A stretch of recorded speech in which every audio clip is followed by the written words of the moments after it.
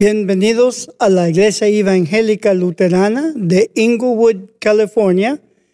Yo soy el pastor Jorge Villa y quiero leer para ustedes el Evangelio de hoy, que es el Domingo de Ramos de Mateo capítulo 21, verso 1 al 11. Así dice: Cuando ya estaban cerca de Jerusalén y habían llegado a Betfagé, al monte de los olivos, Jesús envió a 2 de sus discípulos, diciéndoles: vayan a la aldea que está enfrente. Allí encontrarán una burra atada y un burrito con ella. Desátenla y tráiganmelos. Y si alguien les dice algo, díganle que el Señor los necesita y que enseguida los devolverá. Esto sucedió para que se cumpliera lo que dijo el profeta cuando escribió: digan a la ciudad de Sión, mira, tu rey viene a ti, humilde, montado en un burro, en un burrito, cría de una bestia de carga. Los discípulos fueron y hicieron lo que Jesús les había mandado. Llevaron la burra y su cría y echaron sus capas encima de ellos, y Jesús montó. Y había mucha gente. Unos tendían sus capas por el camino y otros tendían ramas que cortaban de los árboles. Y tantos los que iban delante como los que iban detrás gritaban: Hosana al Hijo del Rey, bendito el que viene en el nombre del Señor, Hosana en las alturas. Y cuando Jesús entró en Jerusalén, toda la ciudad se alborotó y muchos preguntaban: ¿quién es este?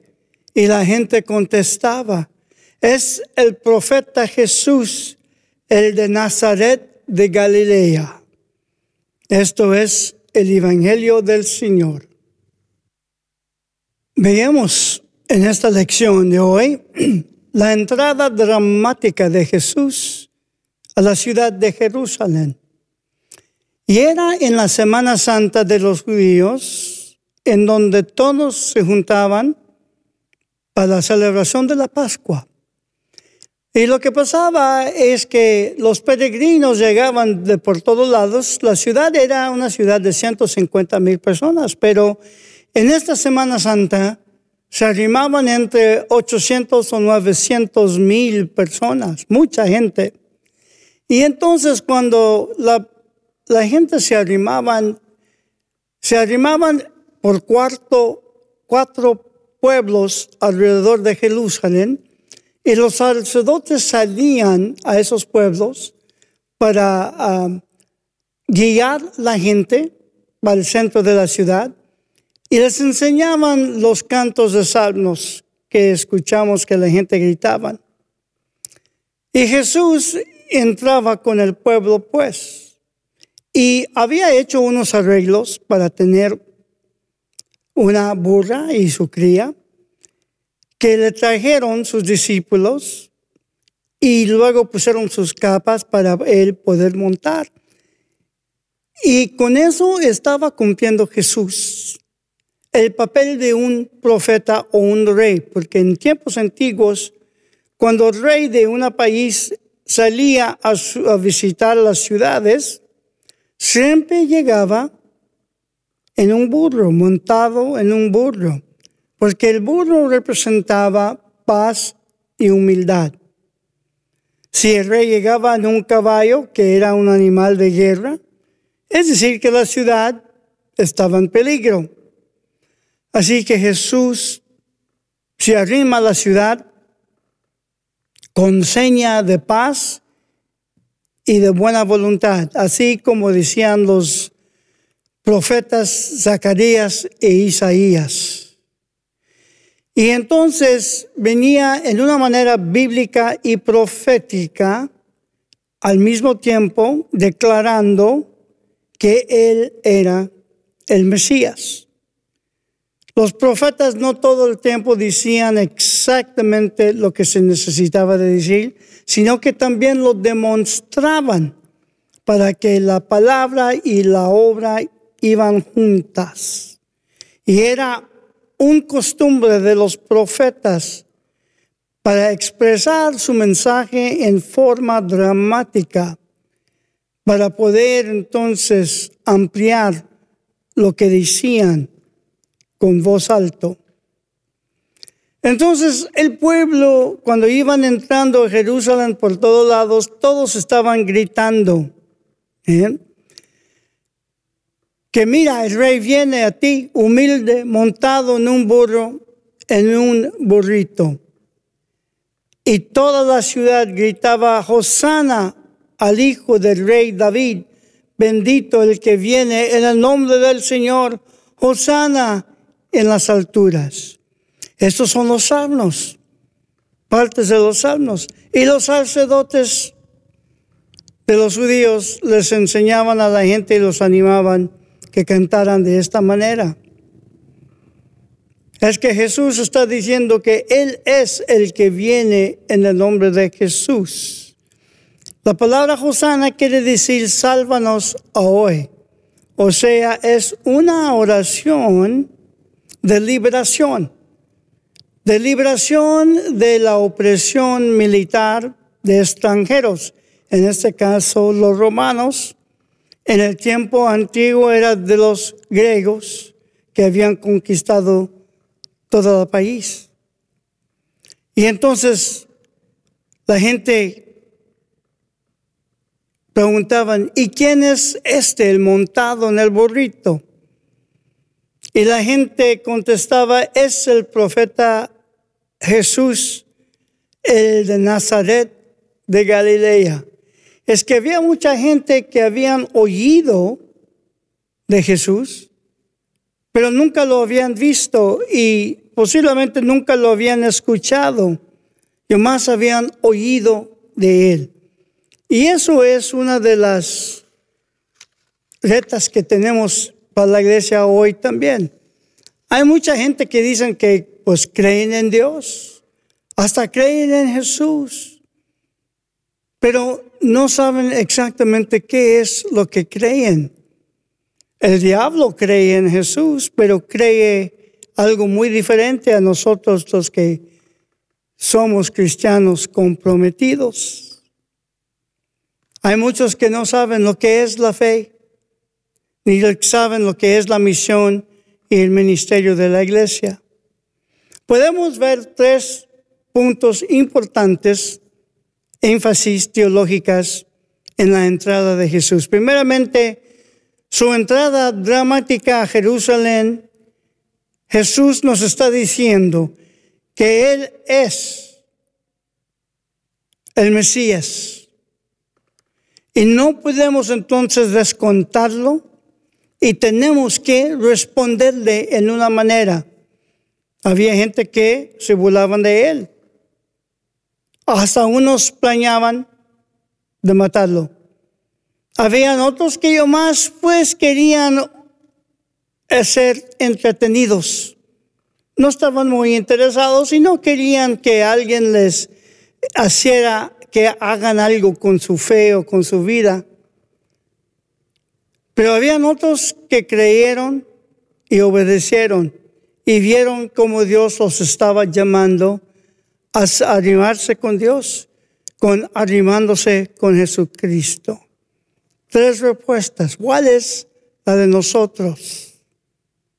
El segundo punto es que al fin, a tener fe es reconocer que Jesús murió por nosotros mismos para poder tener lo que se llama una vida abundante y una vida eterna después.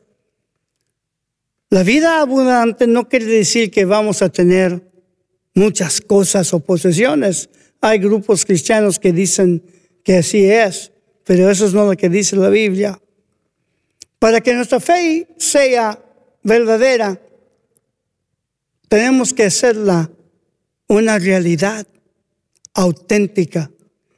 Nuestro compromiso con Jesucristo comienza en el aquí y el ahorita. Su desfile, vamos a decir, debemos que juntarnos con los otros creyentes y seguir a Jesús, caminar con Jesús, caminar con el pueblo de Jesús a esa cruz que nos dice que debíamos que sacrificarnos con obras de compasión para el prójimo.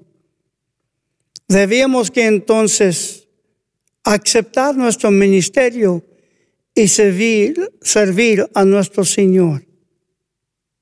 El tercer punto es que el movimiento de Jesús entrando a Jerusalén es un movimiento a nuestras vidas, en donde recibimos una invitación para demostrar una vida auténtica y una fe auténtica y verdadera.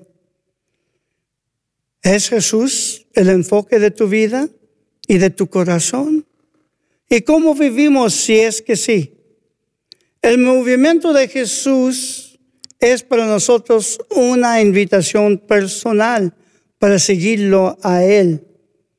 Porque solamente con Jesucristo podemos encontrar la paz, la alegría y el amor.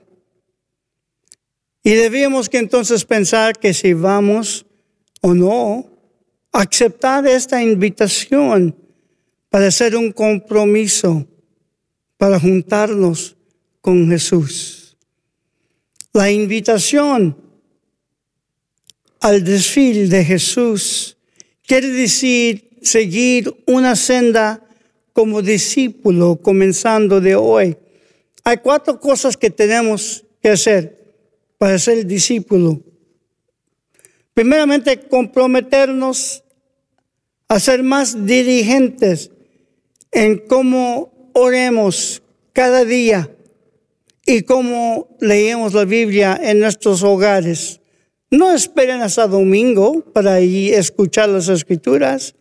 Lean sus Biblias en sus casas y oren a Dios por los enfermos, por la necesidad alrededor de nosotros. Segundamente, es el compromiso de atender los servicios y las misas de la Iglesia de Cristo para estar en su presencia de Él cada domingo. O posiblemente ahorita que estamos todos separados por esta pandemia que anda, pues escuchar mensajes como esta por iglesias válidas. Terceramente, hay que comprometernos a diezmar a esta iglesia o a su iglesia. Nuestro ministerio depende del apoyo de nuestros miembros. Y si usted no tiene una iglesia, si usted no atiende una iglesia, puede mandar su apoyo aquí y podemos recibir ese apoyo para seguir con los gastos de la iglesia, los gastos de agua, de luz y otros gastos que no paran solamente porque no hay misas específicas. Dependemos de ustedes. El punto 4 es comprometernos de llamarle a alguien esta semana que no ha ido a la iglesia, que sabemos que no son activos en la iglesia, en el cuerpo de Cristo, y invitarlos a la casa de Dios, o por lo menos invitarlos a escuchar estos mensajes en lo que se llama un podcast.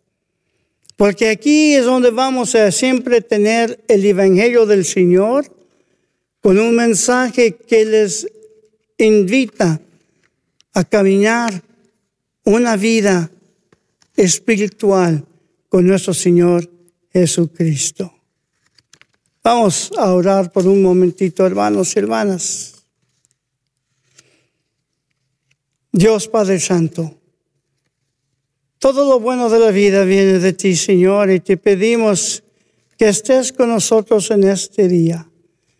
Te pedimos, Señor, que nos apoyes, que nos guíes, que nos ames, para reconocer que la redención,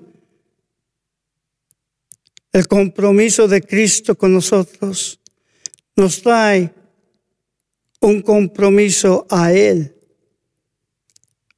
Y te pedimos, Señor, que nos lleves a esa fe fiel a ti y a nuestro Señor Jesucristo, por quien oramos. Amén.